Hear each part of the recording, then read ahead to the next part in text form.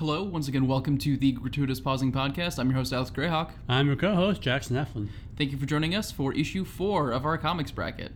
This week we will be discussing 1982's Annie, as well as 2011's Cowboys and Aliens. One of the films we're talking about this week, watching it, you'll understand a lot about American culture, and you can kind of look at it and look at the history of its making to get a sense for where America's coming from, where it's going, and the other film is Annie. As some of you who follow us on Twitter might be aware, we are very excited for this matchup. They are widely different films. Honestly, I think this is kind of what this podcast maybe was made for, to put us in these weird positions. Exactly. Let's go ahead and get into plot summaries. In Annie, from 1982, sweet little orphan Annie dreams of parents while trying to escape from her orphaneer, the wicked Miss Hannigan. One day, a Miss Grace Farrell comes to rent an orphan for her billionaire employer, Mr. Warbucks, and picks Annie. Initially hostile, Warbucks warms to her, and she convinces him to help FDR with the New Deal. He decides to adopt her permanently, only to find out that she's waiting for her parents to come back for her. He promises to find them, announcing a record for just that purpose on the radio. Miss Hannigan's wickeder brother and his girlfriend conspire with Hannigan to pose as Annie's parents, who died years ago, and Hannigan kept that, and their effects, to herself. This allows him to convince Warbucks of their authenticity, and he hands over Annie, and the reward. The other orphans escape the orphanarium, explain the scheme to Warbucks, and he mounts a rescue. Punjab, Warbucks' house wizard, saves Annie just before she falls to her death. The brother is arrested and everyone parties.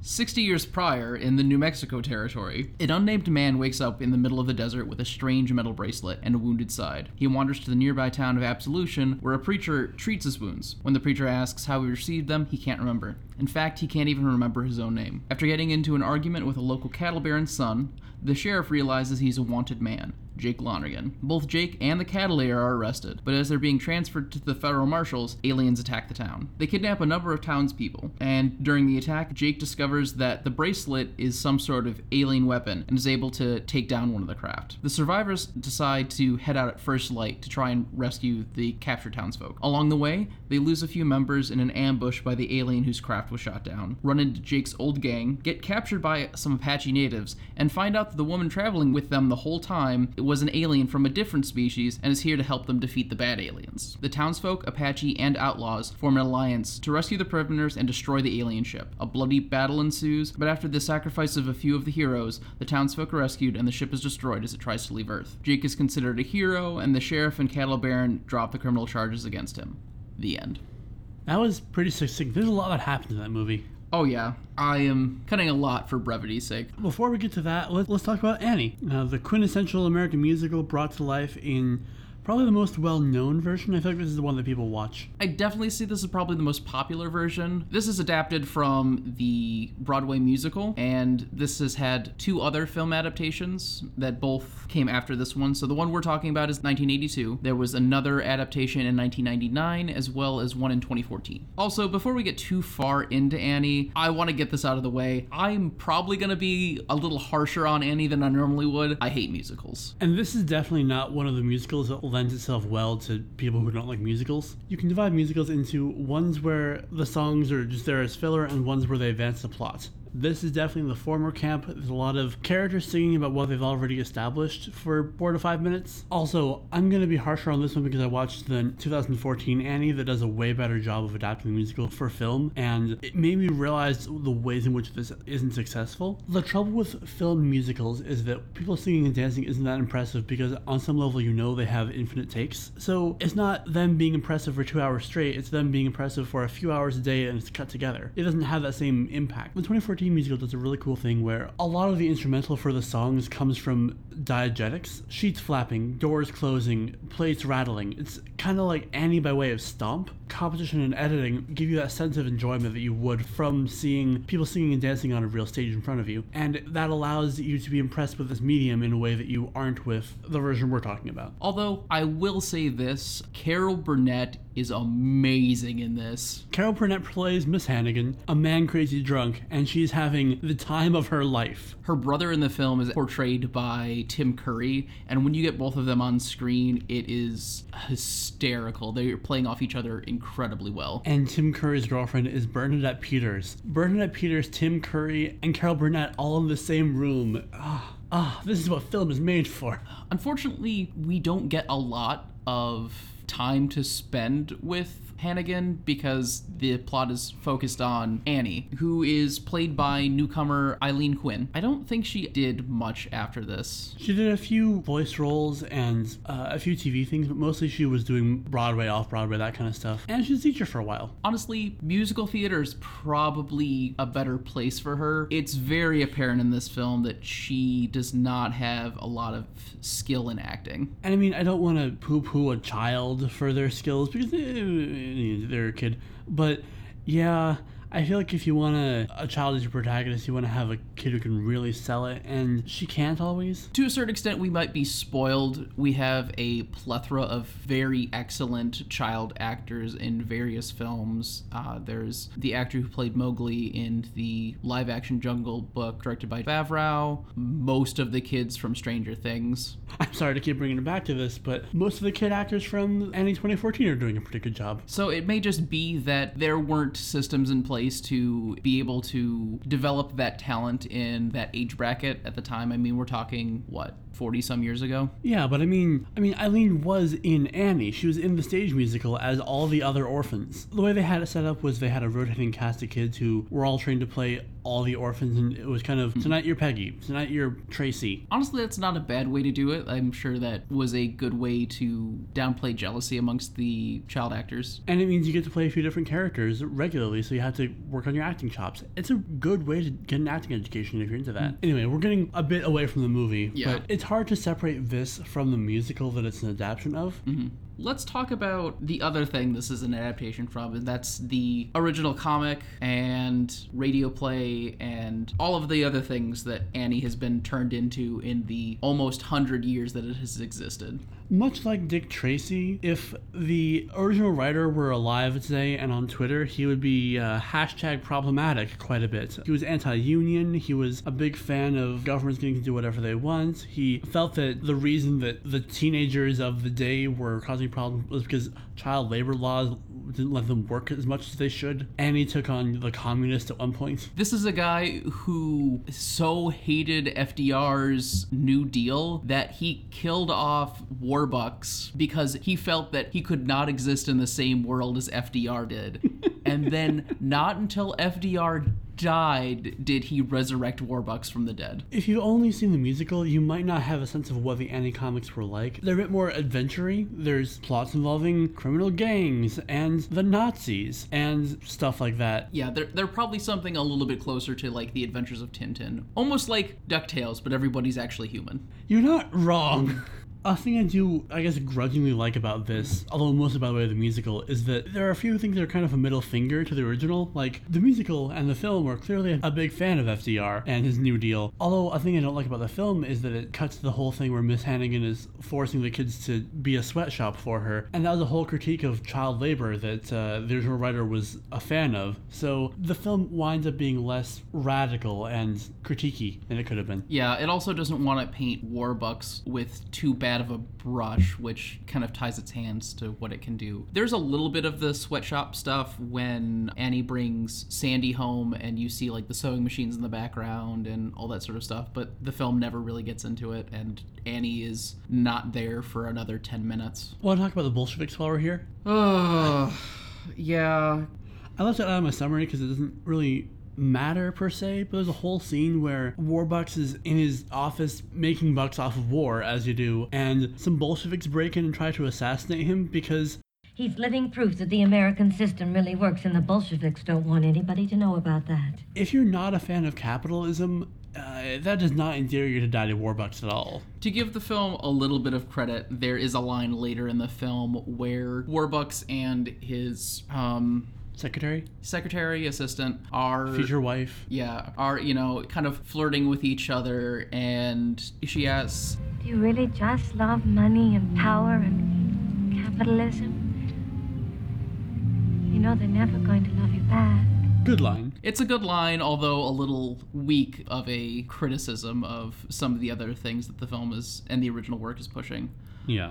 Going back to the Bolsheviks a little bit, they are fought off by Warbucks' two bodyguards, Punjab, who you may remember from the summary, and the Asp. Punjab is ostensibly an Indian man with magical powers, played by a black man. From Trinidad. And the Asp is a martial arts expert. And also Mr. Warbucks' driver.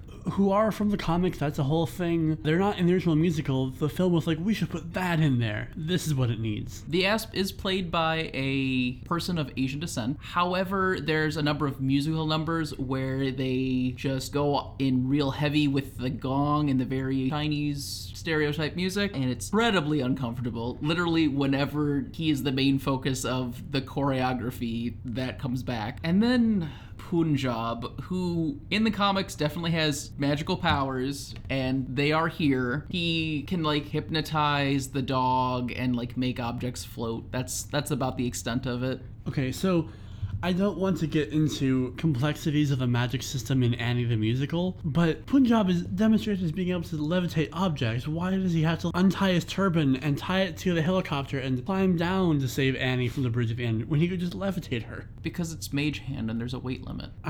Okay. I guess. It's very bad. There's also the fact that they did not cast a person from the Indian subcontinent. They cast a black man from Trinidad. The only way we could get through it was deciding that Punjab and the Asp were running a long grift on Daddy Warbucks and playing off of his inherent racism to bolster their disguises. There was a lot of me trying to fill in my own plot when the film was not doing it for me. Speaking of filling in the plot, there's a bit where they go to the movies. In the musical, it's the musical number NYC. Here it's just them watching Camille. So, welcome back to The Pedant Corner. Pedant's Corner. So pedantic. This film takes place in 1933. Camille came out in 1936. Also, I am baffled by them thinking like this is a movie that Annie, this precocious child who was like what, 9, 10? 10, almost 11. Kid would be super into Camille, which is a Greta Garbo flick about a sex worker who's torn between the man who's keeping her in finery and the man she really loves while also dying of consumption. And you see, there's a good 2 or 3 minutes of Camille just played straight, intercut with Annie Warbucks and the rest reacting to it. Yeah, they also spoil the ending. Yeah. Speaking of sex work, let's go back and talk about Miss Hannigan. Oh, right. So we've established that Carol Burnett is having a real fun time playing Miss Hannigan. However, that doesn't mean that there's not some issues with the character. So Miss Hannigan pretty much throws herself at any man who comes across her path, is constantly inebriated. This is also during the 1930s, which means prohibition is going on, so she's making her own bathtub gin to keep up her habit. And the only response that she wants out of the children that she's overseeing is, all of these combined give you a really weird insight into the emotional and psychological framework of Miss Hannigan. This woman is deeply disturbed, and she needs some sort of emotional connection in her life that is like healthy for her. Otherwise, she is going to have a very, very short and sad life. And I'm not saying that a person's inner turmoil and clear need for love justify abuse, but the film puts more effort into Miss Hannigan's character and sadness than I think it does into some of the other characters who are actually supposed to be sympathetic and sad, which is an unusual choice. Yeah, I have a better understanding of Miss Hannigan's inner workings than I do Annie's. Honestly, that's mostly because Annie doesn't have any real problems. I mean, yeah, she's an orphan and she misses her parents, but she is able to outsmart the police and the dog catcher, and she is scrappy so she can take care of herself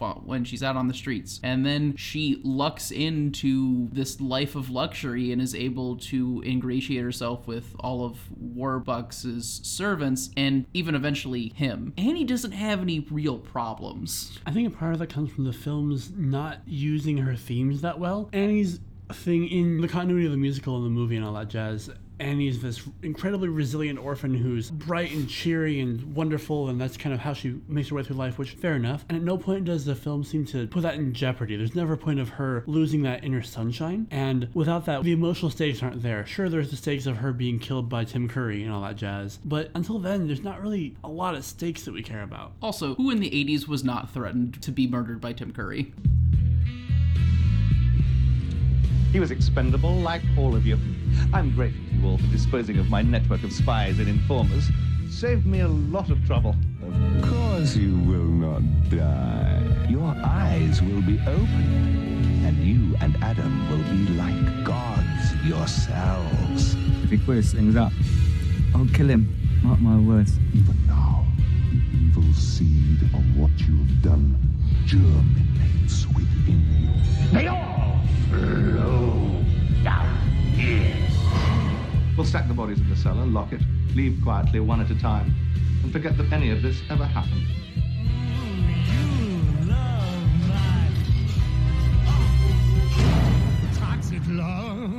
Also, who in the 80s wasn't incredibly cynical and kind of in need of that inner joy? The musical's from the 70s, so it doesn't quite mesh with the emotional landscape of the 80s. It came out right around when Reagan became a thing. If they'd worked that better, if they'd connected with where people were at the time and how Annie was in contrast with that, it might have been stronger. But it's not like Annie's the only ray of sunshine in a dark, cruel world. It's Annie's a ray of sunshine in a world that has two dark spots of the Hannigans and Warbucks, and everything else is fine. FDR is fine. We've got FDR here to save us all. Yeah, and by the end of the film, Warbucks is becoming less of a dark spot because Annie convinces him to back the New Deal and is softening his heart, and maybe he can love this woman who obviously has feelings for him. And even Miss Hannigan really loves Annie deep down. She doesn't want her to be killed by her brother, Tim Curry, and I guess forgiven at the end and maybe dating Punjab? Did not catch that. Oh yeah, they hold hands for a bit, and it's okay. That's a choice. Speaking of choices, I'm not sure if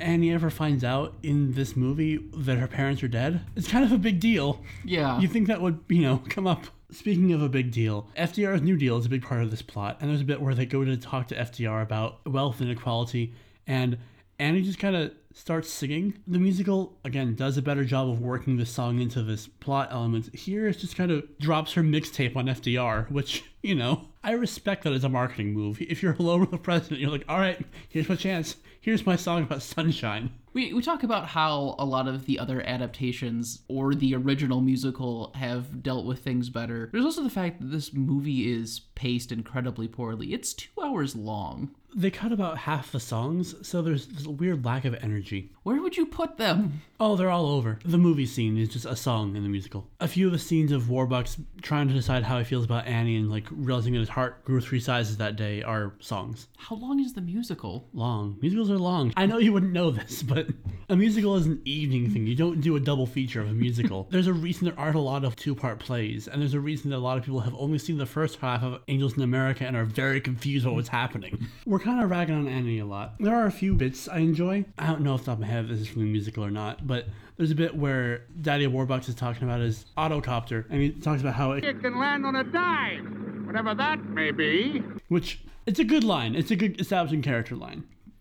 Also a bit where Miss Hannigan is a mess and she just drinks from a vase, and that's probably the first water she's had all day. Assuming that wasn't just more gin. Let's turn our attentions in a very different direction. Cowboys and Aliens. This came out during Hollywood's Blue period. Blue and Orange, specifically. If you search Hollywood Blue and Orange or movie poster Blue and Orange, you will know exactly what we're talking about. And I mean, I get it. It's a Western. You're going to have a lot of yellow. And brown and orange and blue skies. Part of this film definitely feels like a first-person shooter that came out around the same time. It's that brown. Although there are some locations that they scouted that are gorgeous. The cliffs in which the final battle take place in are these very stark white, and it looks incredible. And there's some other locations where you've got these really deep red earth, I think when they're meeting up with Jake's old gang. So they do try and vary it up a little bit. It's mostly at the start of the film that it's super noticeable, and that kind of gets you into this beige mindset. Speaking of beige, when the sun is out in this movie, the sun will come out tomorrow. It looks pretty good. The camera work is fine. The effects are good. I like the look of the ships. They are, how'd you put it? Proper Orky. And you get to see a lot of the pretty landscape, like Daniel Craig's torso. But when it's dark, you can't see a dang thing. Yeah, the lighting is really bad during a lot of the night scenes or some of the scenes inside the caves or the alien ship. I think the worst offender is probably the raid on Absolution where they first get kidnapped. It's incredibly difficult to figure out what's going on, what's happening, and who's getting captured. If I'm being generous, I could say maybe they wanted you to feel that having no clue what's going on, that's kind of what the villagers are going through. But I don't know, I expect better from a movie. Also, the whole scene is like that before the aliens show up, when most characters do know what's going on. They're all in the same place. The DM has told you meet 5 feet from a tavern, and some of you are in jail. I do want to compliment the movie on this, though. It does a good job of setting up 4 or 5 groups of characters and getting them all into one place for this event in ways that feel organic. It is narratively efficient. Yeah, it does a really great job of managing its ensemble cast, which some movies struggle to do, and we've talked about that before. I will, however, say, though, I think Daniel Craig was a very poor choice for this leading man. Yeah, I don't care. Craig has kind of made it his thing to have this very stony exterior and not be very emotive.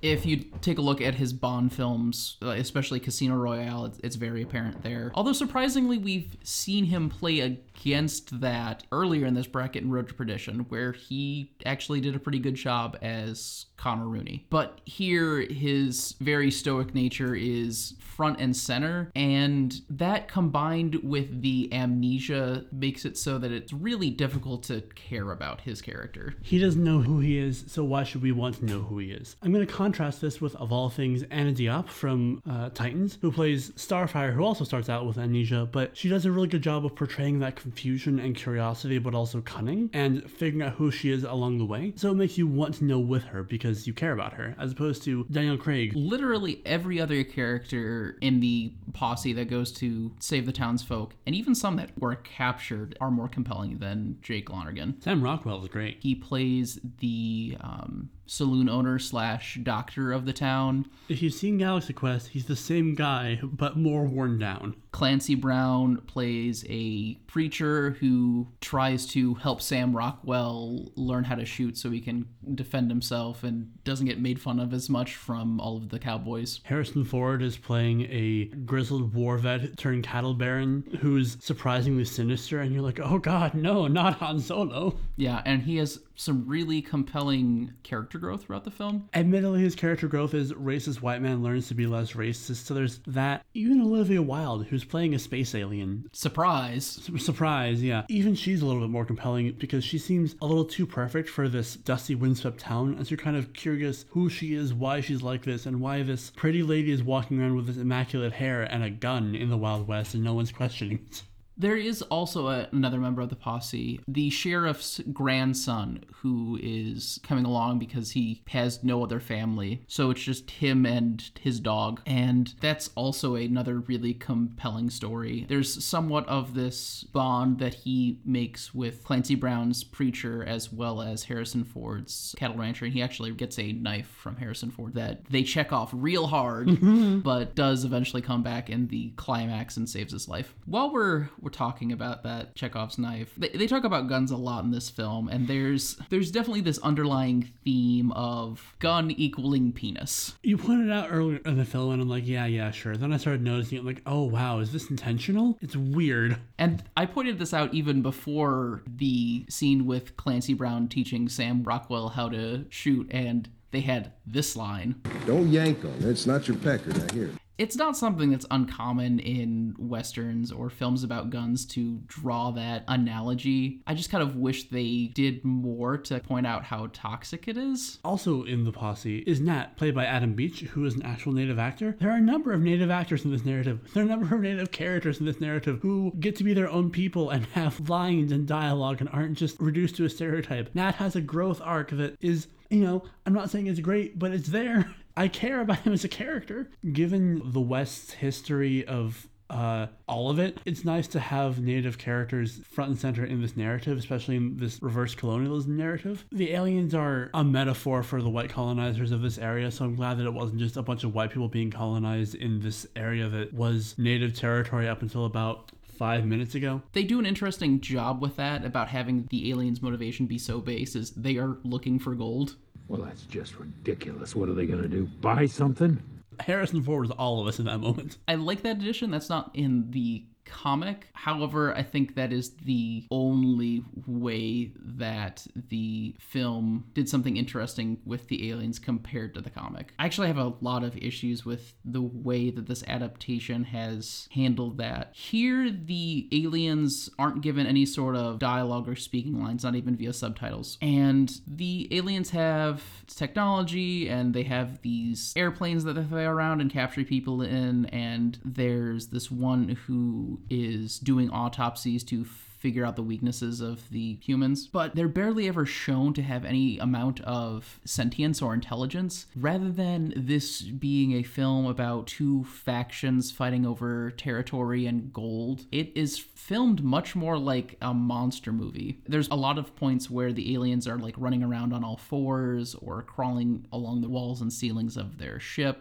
I think because of that, the anti-colonialist nature of the narrative suffers, because it's much easier to portray these as just monsters and not be able to draw the parallels between white colonizers and these aliens. Many narratives about invaders are either the sort of reverse colonialism thing where you have a more advanced group colonizing a less advanced group, or a sort of powerful but primitive invader that's taking things that rightfully belong to people who live there. You kind of have that vibe with these guys. One thing I will say for the aliens, until they try to cremate Olivia Wilde and she explains the plot to them, they think these are demons, because Clancy Brown's like, that's all I got. They might be demons. We might be being punished for something, probably. And so I kind of like the way they go into this thinking they're fighting the forces of hell. It's kind of fun. It's kind of interesting seeing these people who have no context for what we can recognize as being aliens and spaceships and stuff, reacting to this in the only way they know how. A little bit of that is in the comics, although one of the characters in that comic is reading Jules Verne at the time. Honestly, kind of wish this film was a little bit closer to the comic. This film takes the idea of cowboys and aliens way too seriously. Which is the wrong move. This is clearly a camp fun fest, and I don't know why it wasn't. I think one of my favorite lines from the comic is made by the main character, who in the comics is named Zeke and does not have amnesia at any point.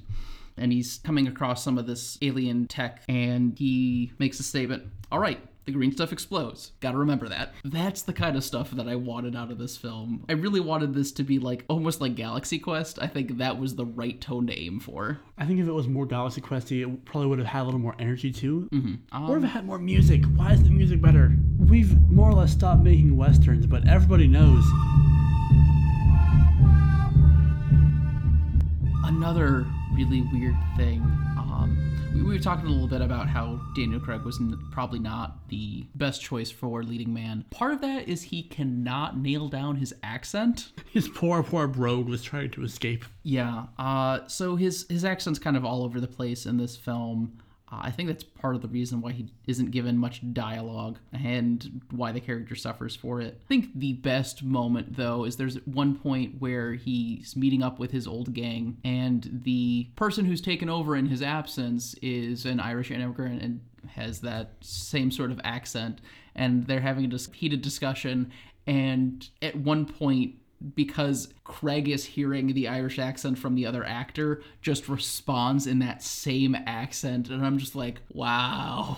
Honestly, they should have let him be Irish. Him being Irish or not being Irish would not have had a noticeable impact on the plot. It would have, in fact, made him more of an outsider, which would have added to this plot of these different outsiders coming together against this common threat. Yeah, and it's not even historically inaccurate. There are plenty of immigrants who moved to the West in search of gold. I do compliment this film on having a variety of indigenous characters played by indigenous actors and Latinx characters played by Latinx actors. I wish they pushed it even more. That could have been really fun. My choice cast to replace Daniel Craig was Idris Elba because, I mean, we've seen he can have a lot of fun as a gunslinger. I do not aim with my hand. He who aims with his hand has forgotten the face of his father. I aim with my eye. And also, it'd be cool to have a black character in a Western. We rarely get that. There's like They die by dawn, and that's it. And Blazing Saddles. Yeah, there's not a single black character in this film. I don't believe there's any Asians in the cast either. They were out there in the West. There's no reason why we couldn't have had them. Again, we're ragging a little bit. I do want to praise some things. There's some good foreshadowing, exposition kind of stuff that goes on. Like, we hear a lot about Harrison Ford's character before we actually meet him, and that build-up works. He is as scary as everybody's hyping him up to be. The way that everybody kind of knows each other helps with that a lot. Mm-hmm. It makes me believe this is a real living town that exists outside of just somewhere for aliens to happen. I think part of the reason we've been ragging on it, we've been focusing a lot on the aliens and Craig, and I think those are the two weakest parts of the film. Mm-hmm. All the other characters are great. The arcs and interactions that they have are really solid. Clancy Brown's sacrifice to save the sheriff's son is really heartfelt and emotional, and it gives us this really great scene where the next morning after they've buried him, everyone else is riding off, and Sam Rockwell's character's like, Hey, wait, are we gonna say some words over? Harrison Ford quips back, Only one who knows what to say is in the ground. That short little scene does a really great job of establishing what type of men everyone there is. You've got Sam Rockwell, who is trying to be as good a man as possible in a environment that does not care and is unforgiving, and he's shat on for it constantly. You got Harrison Ford, who is incredibly practical and values tactics more than he values inner spiritual lives. One other thing that I should probably comment on. So we get the scene with the Apaches right after Olivia Wilde's character's quote-unquote dies. They toss her body on the fire, and then she comes back to life. And then she plot dumps everything about the aliens that are invading them, and she's like, we can find them. He knows where they are. No, I don't. Yeah, I can't remember anything. I couldn't even remember my own name. Nat, who is translating for the Apache leadership, is like, he says they will take care of that. We get the whole Native American vision quest spiritual healing thing. It's not the worst. Fixing amnesia with that honestly seems like there's some merit to it. As a person who believes in a lot of stuff, I accept the validity of using spiritual practices to heal mental emotional wounds. It's not that this is beyond the limits of what I can accept for the science of this admittedly kind of tropey world anyway. It's that it plays into this whole magical natives thing. Exactly. It's not the fact that this one specific instance is the issue. It's the fact that it's used time and again and is a very damaging racist trope. I think with that, I'm ready to give my final decision. Inexplicably, I'm gonna say that I think Cowboys vs. Aliens is better than Annie. I am going to agree. I did not anticipate this kind of barely a blip on the radar film from 2011 that was crushed under the burgeoning MCU to win out against America's Most Lovable Orphan, but it's a much better film. And we're not saying it doesn't have problems or that its problems are lesser than Annie's even. Yeah, but as a film, it is more watchable, and there's more in there that I care about. I will say that I think the problems that Cowboys and Aliens has are much more subtle than the ones in Annie. Annie's are pretty blatant. Whereas Cowboys and Aliens, they're there, but there's more to unpack and figure out why they are the way they are than just, oof. I also, I'm not gonna lie, part of it is I'm going to find Cowboys and Aliens much more interesting to talk about than Annie. Given that it's kind of the mystery of where this person came from thing, that will be more interesting second time through now that we know where he came from and who he is. This was my first time watching it. Was it yours? No, I had seen it before, but I probably seen it around the time it came out on DVD, so roughly 6 years ago. Sure, and I've seen Annie a fair few times in different incarnations because I'm a gay, but that didn't help me appreciate this one anymore. So with that, Cowboys and Aliens blasts off into round 2, and Annie is still searching for her parents. Coming up next week, as we enter the second half of round 1, we have Teenage Mutant Ninja Turtles. Nice. Versus Spawn. Oh. That is going to be interesting. The original comics came out during pretty similar time periods, so we'll get to kind of talk about what the comics industry was like at the time. If you want to make sure to catch that episode, you can follow us on Twitter, Facebook, Podbean, Spotify, whatever floats your boat. Until then, this has been the Gratuitous Pausing Podcast. Thank you for tuning in.